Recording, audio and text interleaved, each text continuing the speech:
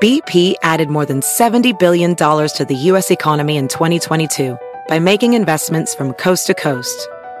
Investments like building charging hubs for fleets of electric buses in California and starting up new infrastructure in the Gulf of Mexico.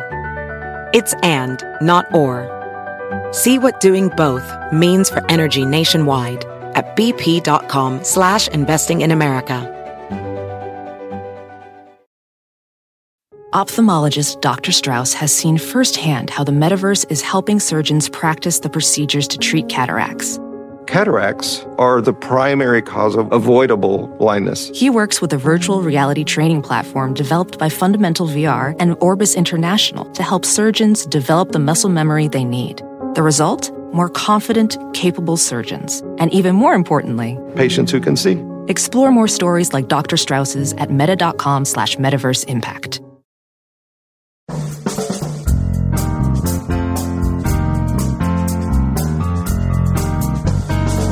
Brett McKay here, and welcome to another edition of the Art of Manliness podcast.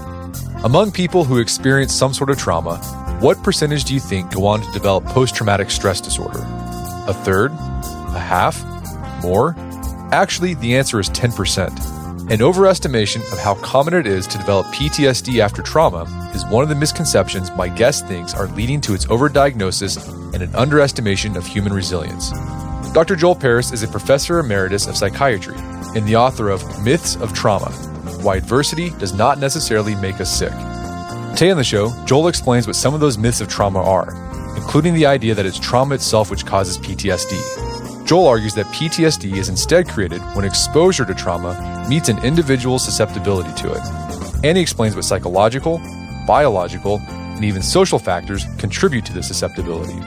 We also get into how the methods used to prevent the triggering of trauma can backfire, and how the treatment for PTSD will be ineffective if it only focuses on processing an adverse experience.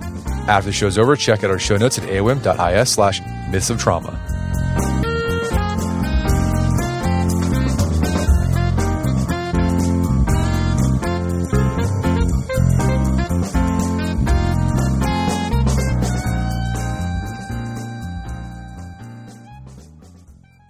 All right, Dr. Joel Paris, welcome to the show. Thank you very much for asking me. So you are a psychiatrist who specializes in working with individuals with borderline personality disorder. You also do a lot of research on borderline personality disorder. But you recently published a book called The Myths of Trauma, where you take readers on a tour of the history and oft overlooked research of post-traumatic stress disorder. So why did a researcher and clinician of BPD decide to write a book about PTSD? People think that BPD is caused by trauma, and that you must have had trauma, and that's the main reason that you have that disorder. And it's simply not true. It's an aggravating factor, and it's one of the risk factors of several that lead to BPD. But some people have wanted to actually redefine BPD as a post-traumatic disorder. And also, since I do a less specialized practice consulting for colleagues about various cases, I find that both patients and doctors are all too ready to diagnose anyone with PTSD if they have something bad has happened to them in their lives. And this really doesn't make any sense. It's an attempt to explain very simply something which is complex, interactive, and multidimensional. Well, we'll dig into these ideas more in our conversation, but your book's called The Myths of Trauma. You're not saying that trauma itself, this idea, is a myth, but there are myths around this idea. So what are the biggest ones? And maybe throughout the conversation, we can flesh this out some more. Okay. Well, definitely, I'm not dismissing trauma. It is important. About 25, 30% of the borderline patients that I see have histories like this, but a lot of them don't. And so the problems are many. First of all, the way the trauma is defined in DSM is too broad.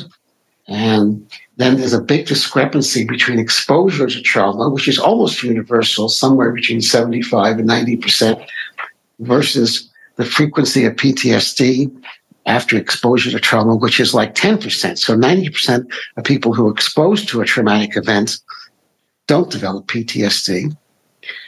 And PTSD is most clear in a more narrow definition, such as a threat of violence or threat to your life or threat of rape. These are the things which are more likely to cause PTSD. But when people say, well, I was emotionally abused in my family, I mean, that's a real thing, but it's not the same thing as the other types of trauma in PTSD. So I think too broad a definition of the traumatic event and a gap between exposure to trauma and actually developing post-traumatic symptoms are some of the main myths that I discuss in my book. Well, let's talk about this definition of trauma. So you said it's broad. You're arguing that it's too broad. How is it defined clinically, and how has that definition changed over the past few decades? PTSD got into the diagnostic manual in 1980 with the DSM-3, and that was the first time it appeared. And at that time, it had a narrower definition, and it got broader over subsequent editions. For example, it's mentioned that sometimes just hearing about trauma from somebody else without being directly exposed to it or witnessing it or indirect exposure in the course of your job, that these things could be causes of PTSD makes less sense than as a direct threat against yourself. And I think this is where the beginning of the trouble begins. Well, why did they make it more broad? Okay, so originally it was if you experienced violence, rape, etc., that was considered trauma. It's gotten broader and broader. Like, why? Why would they do that? What's the reasoning behind it? There's something called concept creep, which a psychologist described a few years ago. When you have a concept in psychology or a construct or a diagnosis, it tends to be increasingly used with time. Now, then the separate question is, why did the writers of the manual agree to expand it? Well, they've expanded many of their diagnoses. This is not the only example. That's a whole other talk in itself, about the problems with DSM. There may be clinical reasons in that therapists like to make this diagnosis, and there may also be political reasons because people have talked about whether we live in a kind of a post-traumatic society or a traumatic narrative, and that people talk about their traumas. And these days I'm hearing from patients, they use this language, even if they haven't read the manual. It's out there, and it's popular because I think people would rather be victims of something else than feel there's something inside them which made them more vulnerable to trauma. And one of the main points in my book is that PTSD is not only a result of the exposure, but reflects a vulnerability, a susceptibility to trauma, of which there are many, many causes. Okay, so one of the arguments you make, one of the myths of trauma is that we've broadened the definition too much, possibly, to make it a useful idea. And this idea of concept creep, we've actually had, it was Nick Haslam. That's who I was quoting. Yeah, yes. We had him on the podcast. That's episode number 788 for those who want to listen to that. I will look that up. But you also, so you mentioned one of the other myths of trauma, I think it's kind of been embedded in our popular culture, psyche, consciousness, whatever you want to call it, is that if someone experiences a traumatic event, I think the assumption is, well, that person's going to have some sort of PTSD. It's going to harm them.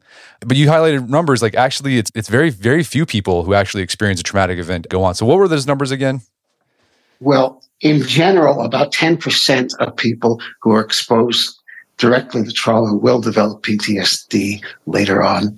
And the numbers are somewhat higher for certain things, like rape is the worst one. And that gives you a 20% level, although that still means that 80% of people after rape don't develop PTSD.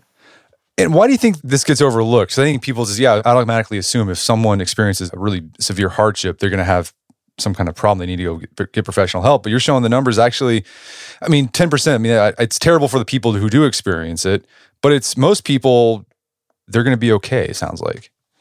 Well, yes, this is called resilience, and it's a very central concept in psychology and psychiatry. And resilience is the rule after trauma. And I always say if we weren't resilient, we would have gone extinct 100,000 years ago. Life was much more traumatic in the past than it is today, in fact. I would refer your listeners to Steven Pinker on that subject. And so I think from an evolutionary point of view, we need to be resilient. So I think one of the arguments you make in the book is that this sort of tight coupling between trauma and PTSD that we have in our, not only amongst the public, but also amongst a lot of clinicians, that it might be increasing the diagnoses of PTSD because someone thinks, well, this person had a traumatic event, they automatically have PTSD. And you're saying maybe not. Well, I see this all the time because because I'm evaluating patients. I do hundreds of consultations a year, so I have a lot of experience with this. And if there's almost anything of this sort in the patient's past, even just an adverse situation like a dysfunctional family, people write in after the first diagnosis, they stick in PTSD as the second diagnosis. And some people, and this goes into the latter part of my book where I talk about treatment, some people will prescribe various kinds of what are called trauma-focused therapies, even in people who haven't had the kind of trauma which is most likely to produce PTSD. And this is an issue I've heard other clinicians raise concerns about, this idea of diagnosing people who probably shouldn't receive a diagnosis, because what it does, people begin to take that identity as, well, this shrinks that I had PTSD, so I must have PTSD, and they start thinking, well, I have PTSD. But then if they would have gone to another psychiatrist, they probably wouldn't have gotten that diagnosis, and they wouldn't have been thinking themselves as someone with PTSD. Probably not if they've seen, probably less likely if they see somebody like me. It doesn't even need a shrink to convince people that they have PTSD. People are self-diagnosing all the time. And then they talk about, oh, that's my PTSD acting up, or that's my ADHD acting up. And all these diagnoses, which are sort of fuzzy and uncertain, become a part of your identity. Like you said, it's a very important point. Well, so, okay. So most people don't get PTSD. Let's say someone comes to you saying, well, I think I got PTSD. How do you, like as a clinician, how are you defining PTSD? If you look at a patient like, yeah, you've got something here, we need to help you out. What's that look like for you?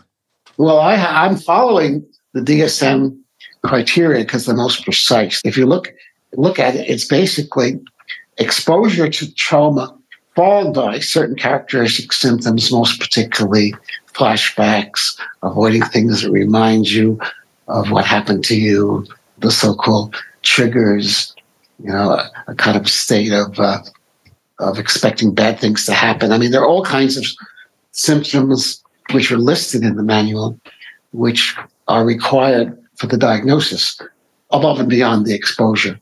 And people who have PTSD will probably have them, and people who don't will probably not. So the research shows that most people who experience a traumatic event, they're likely not going to have PTSD. It's about 10%, 20% in cases of rape. So it sounds like if trauma itself doesn't cause PTSD, if that's the case... That's my whole point. Yeah. Okay. The trauma itself doesn't cause PTSD, but you say there are other factors that can contribute to it. So what are those other factors? Well, first of all, it was noted many years ago, there was a study of Australian firefighters. They were fighting bushfires, which is pretty dangerous work. And the nice thing about this study, and other similar studies have been conducted since then, but this was the first study, what they did was they measured some of their personality traits when they started working as firefighters, before anything had actually happened to them or before they'd been in a fire. And they found that people who have what is called very high trait neuroticism were more likely to develop PTSD after something bad happened in firefighting. So trait neuroticism basically is a central concept in personality theory, which describes how easily you get upset and how hard it is to calm down. And it could be called being thin-skinned or extremely sensitive. So people who had more of this were more likely to develop PTSD after exposure. And they've done studies like this with policemen and health workers and all kinds of people exposed to trauma. So personality is certainly one of them. And I should point out here also that trait neuroticism is partially heritable, like all personality traits. There's about half of it which is you're born with, and the other half is due to your life experience. So It's a little bit more complex than that. But it has to do with things about you and how you respond to stressful events and not just the trauma itself. Okay, so it sounds like some people are just more susceptible. So if they experience a traumatic event and if they're high on this neuroticism, which, as you said, part of it is just genetic, like just that's the luck of the draw for you, right? You're more likely to possibly experience PTSD after that traumatic event. Absolutely. Okay. Anything else besides the inherent, like the personality? Any other factors that contribute to diagnosis or more people being susceptible? What I propose in the book is what's called a biopsychosocial theory, which has been for many decades a rather influential concept. And it's not just for PTSD, it's for everything in psychiatry.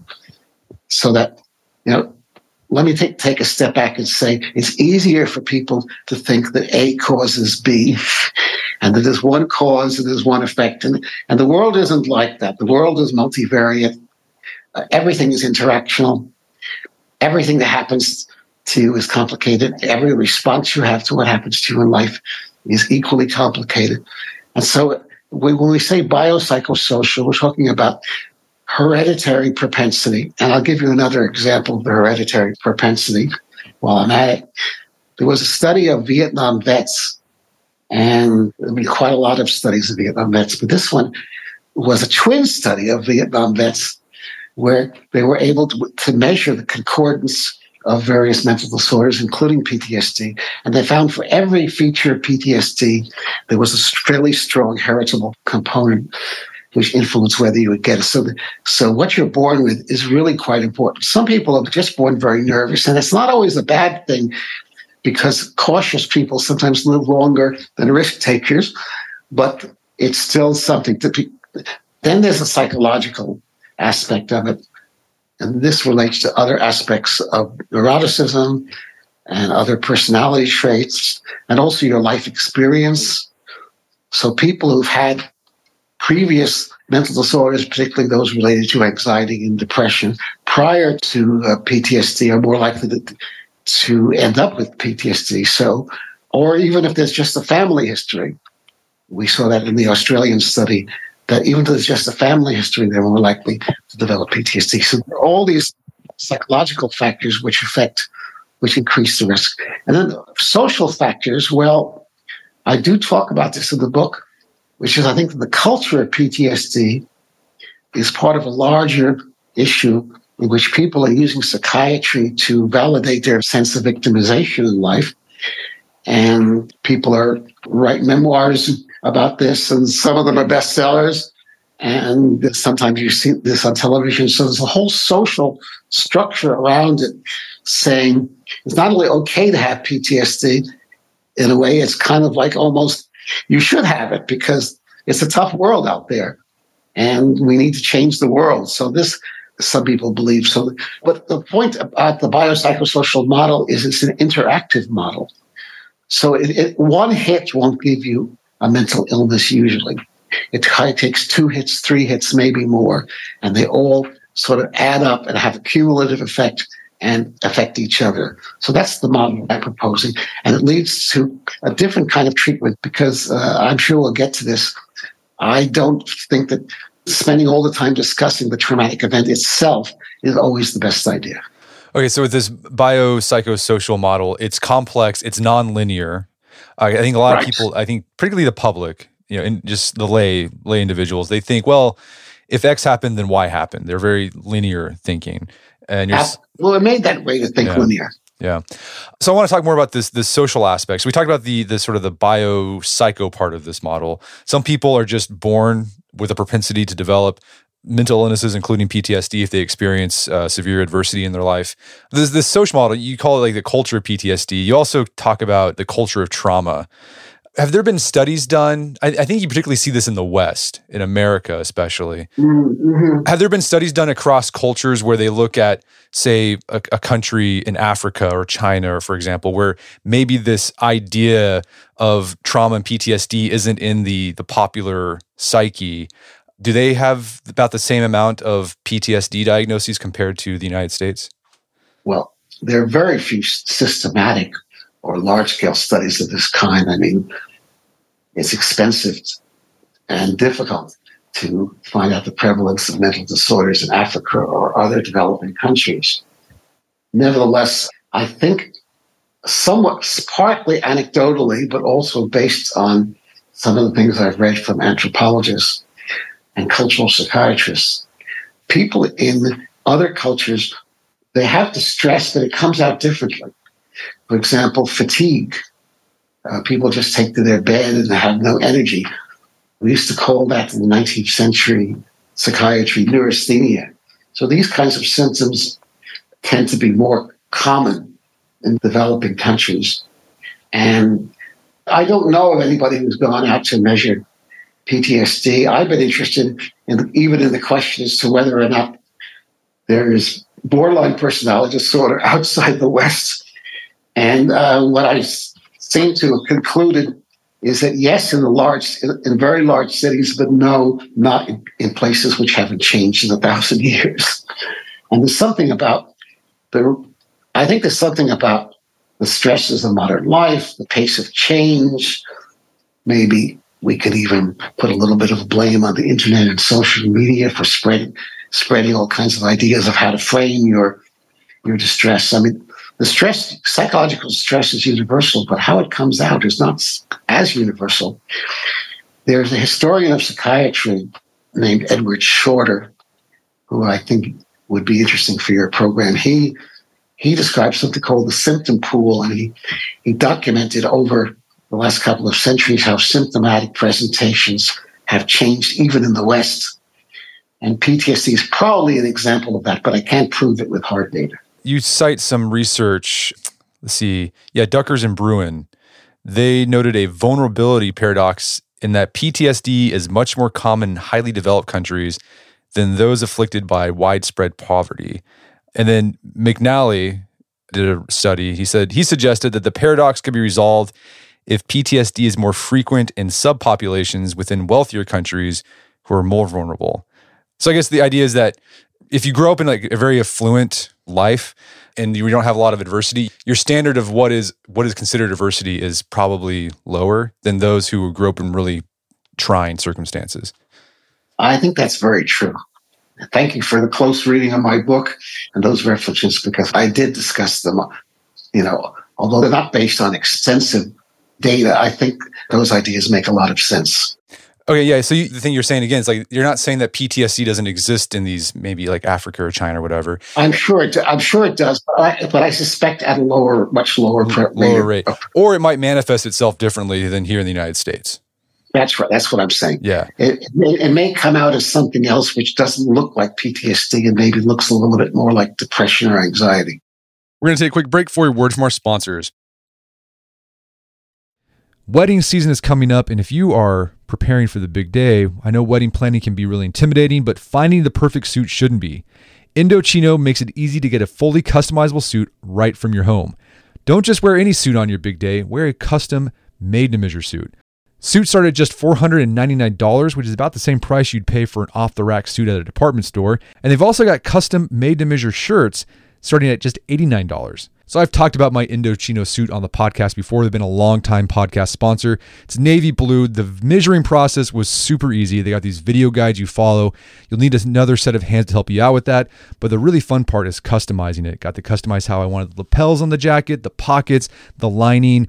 I went no pleats on the pants on this suit. A lot of fun. And then in a few weeks, you have a made-to-measure custom suit sent directly to your door. When planning your wedding, get a suit as unique as you with Indochino. Go to Indochino.com and use code manliness to get 10% off any purchase of $399 or more. That's INDOCHINO.com, promo code manliness. Did you know Fast Growing Trees is the biggest online nursery in the U.S. with more than 10,000 different kinds of plants and over 2 million happy customers in the United States? You can grow lemon, avocado, olive, or fig trees inside your home on top of the wide variety of houseplants available. Fast Growing Trees makes it easy to order online, and your plants are shipped directly to your door in 1 to 2 days. And along with their 30-day Alive and Thrive guarantee, they offer a free plant consultation forever. So I use Fast Growing Trees to order not an indoor tree, but an outdoor tree. There is an oak tree that was in our front yard that died a few years ago due to heat stress. Had to cut it down. There's been a blank spot that I've wanted to put another tree there. I wanted a maple tree that turned bright red during the fall. And I went on Fast Growing Trees, found the tree that fit the criteria that I was looking for. Turns bright red. It's a maple tree that turns bright red in the fall. So if you want to try Fast Growing Trees, right now they have some of the best deals online, like up to half off on select plants. And listeners to our show get an additional 15% off their first purchase when they use code manliness at checkout. That's an additional 15% off at fastgrowingtrees.com using code manliness at checkout. Fastgrowingtrees.com, code manliness. Offers valid for a limited time. Terms and conditions may apply. All right, if you have a family, then you need to get term life insurance to protect them. It's one of the smartest financial decisions you can make, and the start of the new year is the perfect time to get it done so you can focus on whatever else the year has in store for you. Fabric by Gerber Life was designed by parents for parents to help you get a high-quality, surprisingly affordable term life insurance policy in less than 10 minutes. Fabric has flexible policies that fit your family and your budget, with quality policies like $1 million in coverage for less than $1 a day. There's no risk to apply. They have a 30-day money-back guarantee, and you can cancel at any time. I remember when I was a new dad, I had a lot of thoughts going through my head. One of them was, how can I take care of my family when I'm gone if something happens to me? Well, so one of the first things I did, I got term life insurance, one of the best decisions I made. Join the thousands of parents who trust Fabric to protect their family. Apply today in just minutes at meetfabric.com/manliness.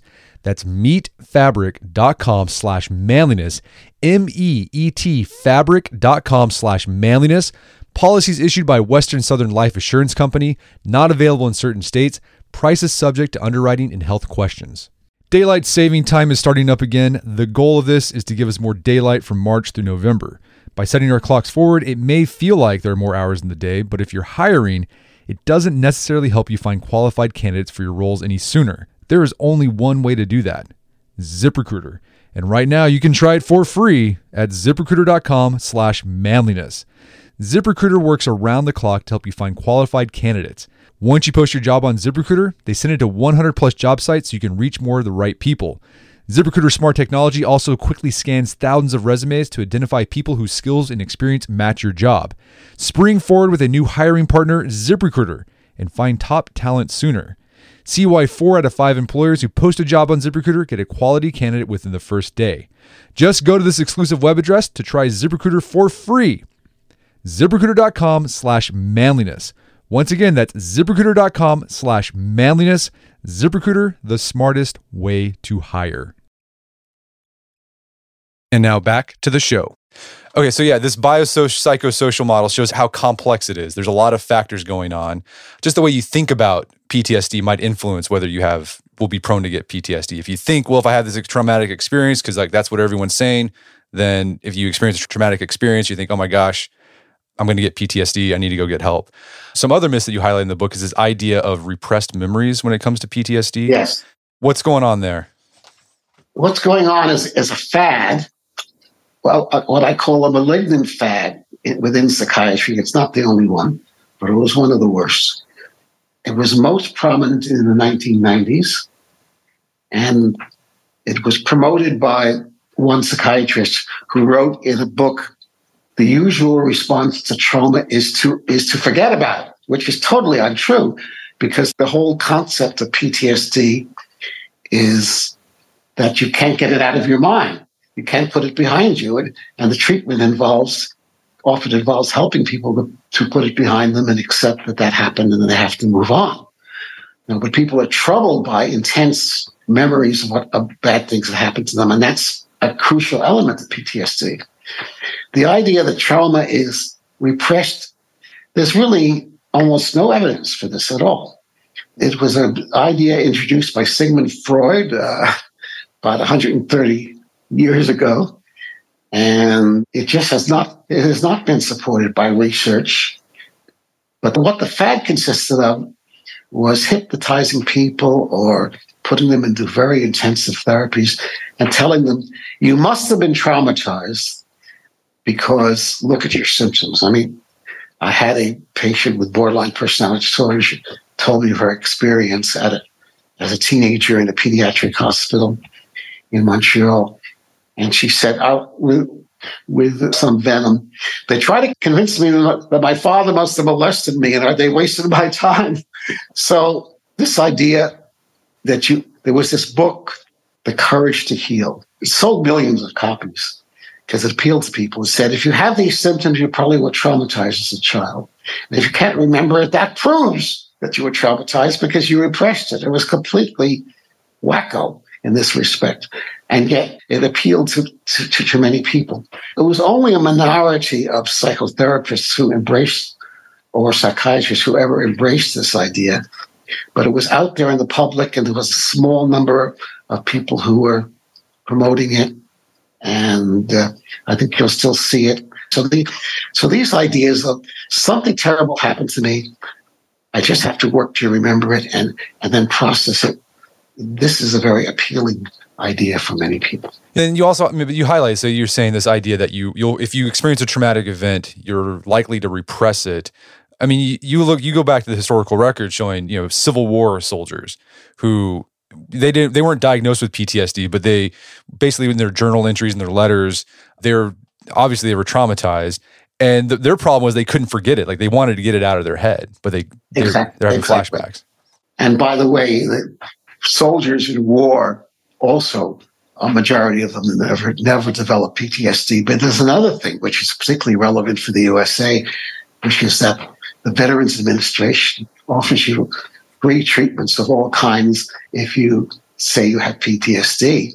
And or if somebody tells you have PTSD, it's an entry into treatments which tend to be not so easily available otherwise. So let's talk about this idea. You mentioned trigger warnings. You often hear that, like, I experienced something that triggered my PTSD. Right. There might be something to do that. You hear about, people, soldiers particularly, who they might hear some sort of loud noise and it might remind them of it is definitely a real phenomenon. But then you say there's some myths around this idea of trigger warnings that have creeped into how we talk about this stuff. Well, if you hear a loud noise or even a low-flying bird or something like that and you want to duck, that's a good example of a trigger that can bring back certain traumatic events. I don't disagree with that at all. But, but then it starts becoming like I was rejected by my partner, and that triggered me because of my unhappy childhood. I mean, it starts to spread in Haslam's concept creep into something which becomes all the pathways to psychopathology can be seen in this model, and it's very tempting. Yeah, and it becomes so broad that the idea of triggers becomes useless almost. It's certainly overrated. Yeah. And I think that you've highlighted research too, this idea, you're seeing this in college classrooms, this idea of trigger warnings. We're going to discuss something that's potentially, if you experience this, it might trigger you. So if you want to get out, that's fine. I think you highlight research in the book showing that those actually, they don't do anything. Well, in fact, this is the whole problem of the whole culture in the university and the trigger warnings. And I went to a lecture at my university from an expert in a rather controversial field, which is gender identity. And at the beginning while he was being introduced, the moderator announced that if you get too upset by anything this person says, we have people in the back ready to talk to you. I mean, I think Jonathan Haidt and others, Christakis, academics have talked about this as something which is really undermining free speech in university because somebody's going to be triggered by it. And it's kind of like a weird idea that young people could be so easily triggered that they have to be, in the words of these academics, coddled, rather than be in an environment where you can pose difficult questions and look for answers. Yeah, you highlight research from Bellet. He had this to say, I thought it was really interesting. He says, trigger warnings may raise awareness of the difficulties of people suffering PTSD. However, they may also create the impression that the experience of trauma always renders survivors emotionally incapacitated. And we talked about this. In reality, most trauma survivors are resilient and show few symptoms of PTSD after an initial period of adjustment. The perception of trauma survivors as dysregulated victims may contribute to negative stigma concerning the very individuals trigger warnings are intended to protect. And it works somewhat against the idea of competence, mastery, getting a life, having an identity, feeling realistically optimistic about one's options. All these things, it's infantilizing. Yeah. So we talked about what can cause people to get PTSD and some of the myths around that. But again, you highlight research. Most people aren't affected, about 90 to 80%. If they experience a traumatic event, they're going to be okay. But then you also highlight research that some people actually become more emotionally and mentally robust after a traumatic event. What's going on there? That's called post-traumatic growth. And people like to quote Nietzsche, who said, "What doesn't kill me makes me stronger." But in terms of science, there's a lot of research on resilience, and people who've been through terrible things, most of them will cope. There's a whole enormous literature in psychology about resilience, and it's probably related to what's been called positive psychology, whereas I think this trauma focus could be called negative psychology. On this idea of post-traumatic growth syndrome, are there some people who just have more of a propensity for that than others? Well, again, the highly neurotic people by nature are probably going to have more difficulty getting out of their traumas than people who could just, there are some people who just, bad things happen to them and they just shake them off and move on. And they're very low in neuroticism. So I think this is a very important factor in terms of how much people either get better without treatment and how much better they will get within treatment. And this idea that, okay, some people will experience growth, some people will have a hard time after they experience traumatic events. This reminds me of a podcast we did a couple of years ago about children. And there's this idea that some children are born orchids and some are born dandelions. I love that. I love that. Yeah. Yeah, the dandelion kids, like you can put them in any situation and they'll be okay because they're like weeds or they're like dandelions, they're robust. But then some kids, because of genetics and whatever, they're more like orchids and they require a better environment. They can't handle a lot of stress. And I think it's an interesting thing to keep in mind as you're thinking about this stuff. Well, Jay Belsky has written about this too. He's a well-known psychologist, and he just calls it differential sensitivity to the environment. And he suggests that actually these people who are easily upset are also more permeable to good things that happen to them. So they may actually do better than the average person if they're in a very positive environment, but they do much worse if they're in a negative one. So let's talk about treatment. What are some of the biggest myths about the treatment of PTSD and other trauma-related disorders? Well, I think the biggest one is that the treatment should only be about processing the trauma. And this is the problem with several of the methods that I describe in my book. I'm somewhat negative about EMDR, this eye movement thing, where if you've ever seen a video of this being done, it reminds me of Mesmer from the 18th century with a wand, waving, and then the eye movements, which has not been shown to make any difference. EMDR is no better than most standard therapies which are being offered to these patients. But it's trendy. It was marketed very cleverly by this woman, Shapiro, who developed it. And some people come in asking for it. And so, but in fact, I think we can live without it. There are variations of cognitive behavior therapy which have a kind of a traumatic focus, which I think make more sense.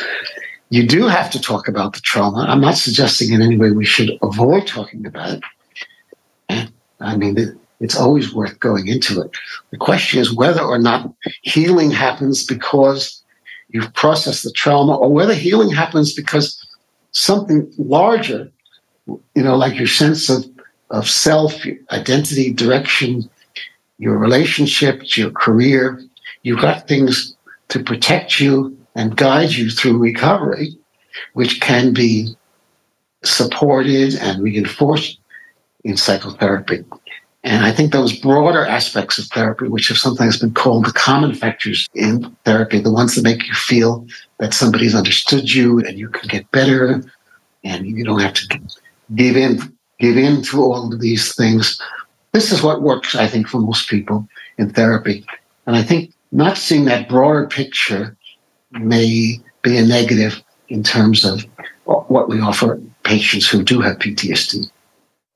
Okay, so what you're saying is, bottom line, therapy for PTSD, as long as you're with a therapist who you feel like you're understood, you have a good relationship with them, they give you a sense of hope that you can, get over this and move on with your life and be robust.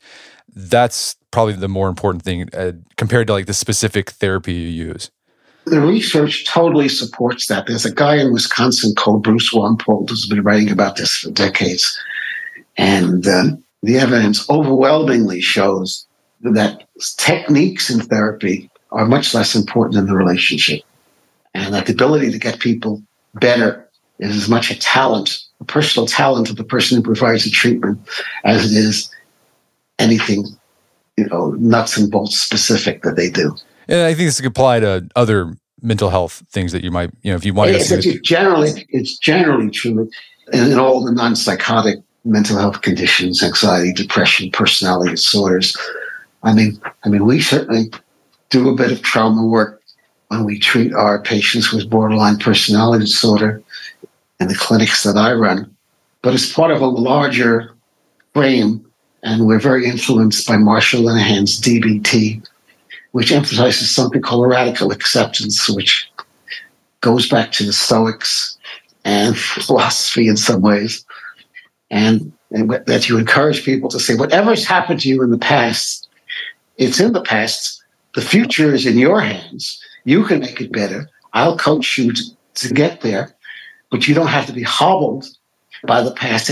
But in order to do that, you have to accept that it's happened and you can't change it, but not see that yourself is doomed to be marked by it for the rest of your life. So this crucial concept in dialectical behavior therapy of radical acceptance. We use it a lot, and I think it's just as relevant to trauma as some of the other more trauma-specific things that have been described. And one of the arguments you make, this is bolstered by other researchers you cite, is that the focusing on treatment where you just talk about the trauma over and over again, it's not helpful and actually can backfire because it just ingrains in the person's head that, well, I can't do anything about this. This happened to me and there's no hope. And I just kind of have to muddle along through life. They had these trauma counselors who were at one point were being flown into various disasters to talk to people right away. And they found that definitely made people worse because they haven't even gotten past the stage of being in so-called shock yet. And I think you have to respect trauma, validate the person's right to be upset about it, but not indicate that somehow by going over and over the same thing, they can get better without doing something in their present life to make a difference. Yeah, I thought it was interesting that the studies about the trauma counselors, I remember hearing about that 10, 15 years ago when there would be a natural disaster, or even at 9/11, they would fly in these trauma counselors so they could just talk to these people right away. And I think it was well intended. They thought, well, these people had a hard time. If we just talk to them right away, maybe you can diminish the amount of PTSD they might experience. But it actually backfired because, I guess the body or in the mind, we have a natural way of sort of processing, traumatic events. And if we, talk about it too much, it might disrupt that natural process. I totally agree with you. Yeah. And I think you still see it nowadays. I mean, I've seen it at schools where, a teacher might die and they'll have grief counselors right away. And it reminded me of the trauma counselors. Maybe it's helpful. Maybe some students need that, but maybe not. Maybe there's just kids just need to kind of get together and talk about it on their own, and maybe they'll figure it out. Absolutely. I think, and of course that also relates to the situation of trigger warnings in university classrooms is the same issue. They don't know the counselor to hear something which is upsetting. You have to learn about things which are upsetting. That's part of education. Okay, so when you treat someone with borderline personality disorder or PTSD, you're going to talk about the trauma. People need to feel they're heard and understood. But I guess you're saying the better thing to do, instead of focusing on that, continue to focus on that, is to talk about what are some things I can do now to make things better. Take them, like, restore agency in people's lives. Agency is a lovely word, and I totally agree with what you've just said. That's my position. Okay. Well, this has been a great conversation. Is there any place people can go to learn more about the book and your work? Well, I am on the Author Center at Amazon. I've written 25 books, mostly on personality disorders, but also on psychiatry in general. This one is published by Oxford University Press. It came out in October. It's in a paperback. It's not that expensive. So if people want to look for it, I think Amazon is the easiest place to go. Fantastic. Well, Joel Paris, thanks for your time. It's been a pleasure. Thank you. My guest today was Dr. Joel Paris. He's the author of the book, The Myths of Trauma. It's available on Amazon.com. Check out our show notes at aom.is/myths of trauma, where you find links to resources where you can delve deeper into this topic.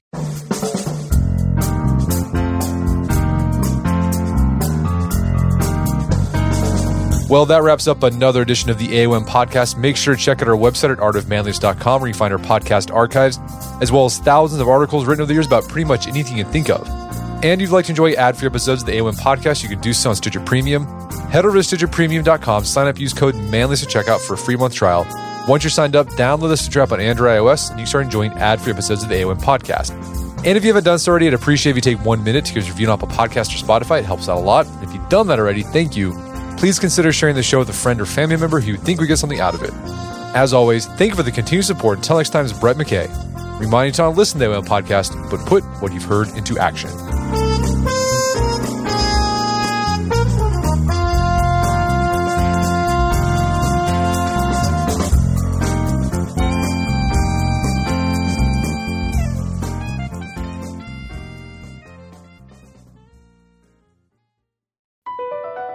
Across America, BP supports more than 275,000 jobs to keep energy flowing. Jobs like updating turbines at one of our Indiana wind farms and producing more oil and gas with fewer operational emissions in the Gulf of Mexico. It's and, not or.